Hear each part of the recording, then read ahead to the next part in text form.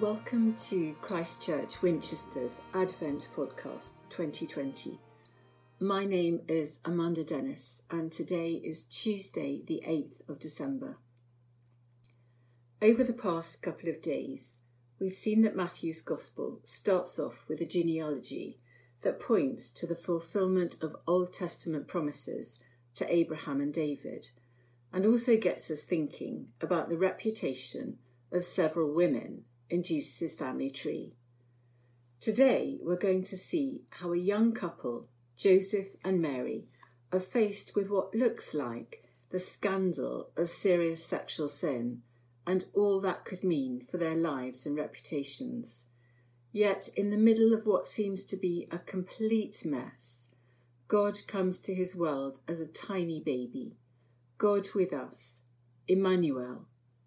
Just as God still comes to be with us today in all the messiness of our lives. I'm going to read from Matthew's Gospel, chapter 1, verses 18 to 25. This is how the birth of Jesus, the Messiah, came about. His mother Mary was pledged to be married to Joseph, but before they came together, she was found to be pregnant through the Holy Spirit, because Joseph, her husband, was faithful to the law, and yet he did not want to expose her to public disgrace. He had in mind to divorce her quietly. But after he had considered this, an angel of the Lord appeared to him in a dream and said, Joseph, son of David, do not be afraid to take Mary home as your wife, because what is conceived in her is from the Holy Spirit. She will give birth to a son, and you are to give him the name Jesus, because he will save his people from their sins. All this took place to fulfill what the Lord had said through the prophet. The virgin will conceive and give birth to a son, and they will call him Emmanuel, which means God with us.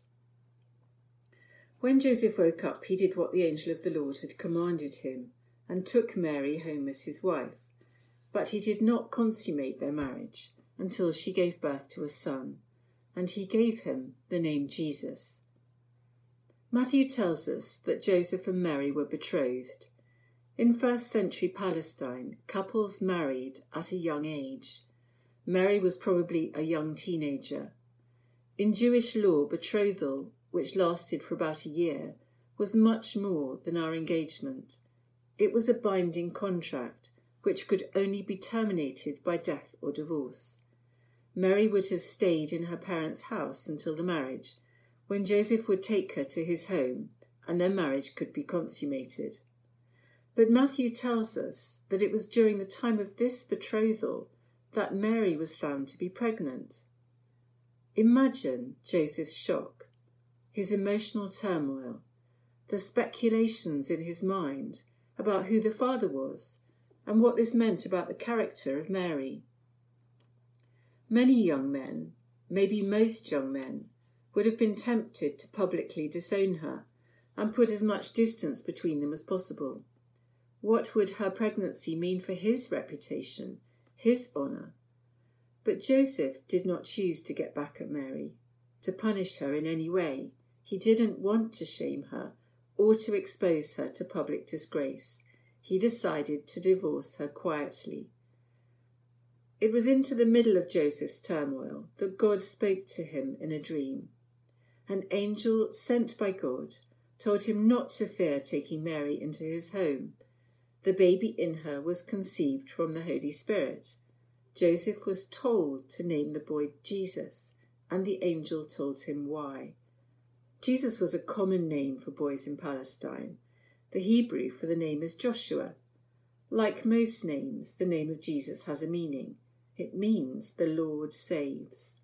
Extraordinarily, the angel told Joseph that the boy would live up to his name. He would save people from their sins. Another way of putting it is God to the rescue.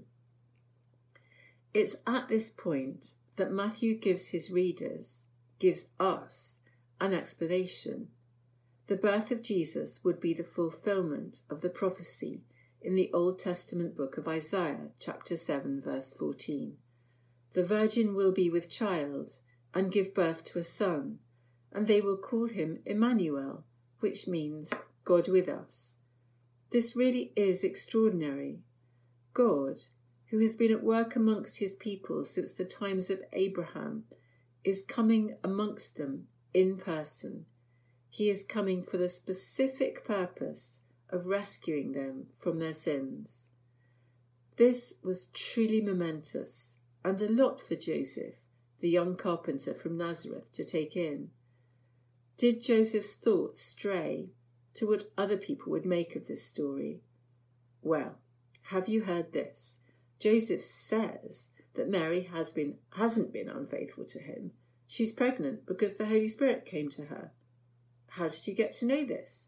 He says an angel told him. Seriously, who was going to believe him?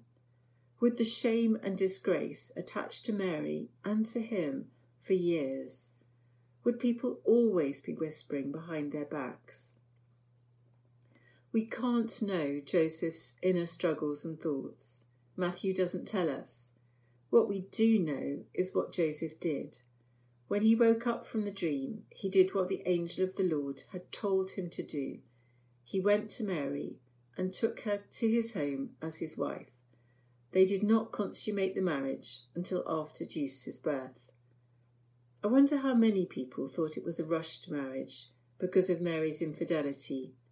How could this young couple face the uncertainties, the knowing looks, the suspicious smiles from family members, their neighbours, even customers to Joseph's carpenter's workshop? They could face the stigma of sin because they knew in their hearts that this child, Jesus, truly was Emmanuel, God with us, and he was the one who would save his people, save us from our sin. Let's pray.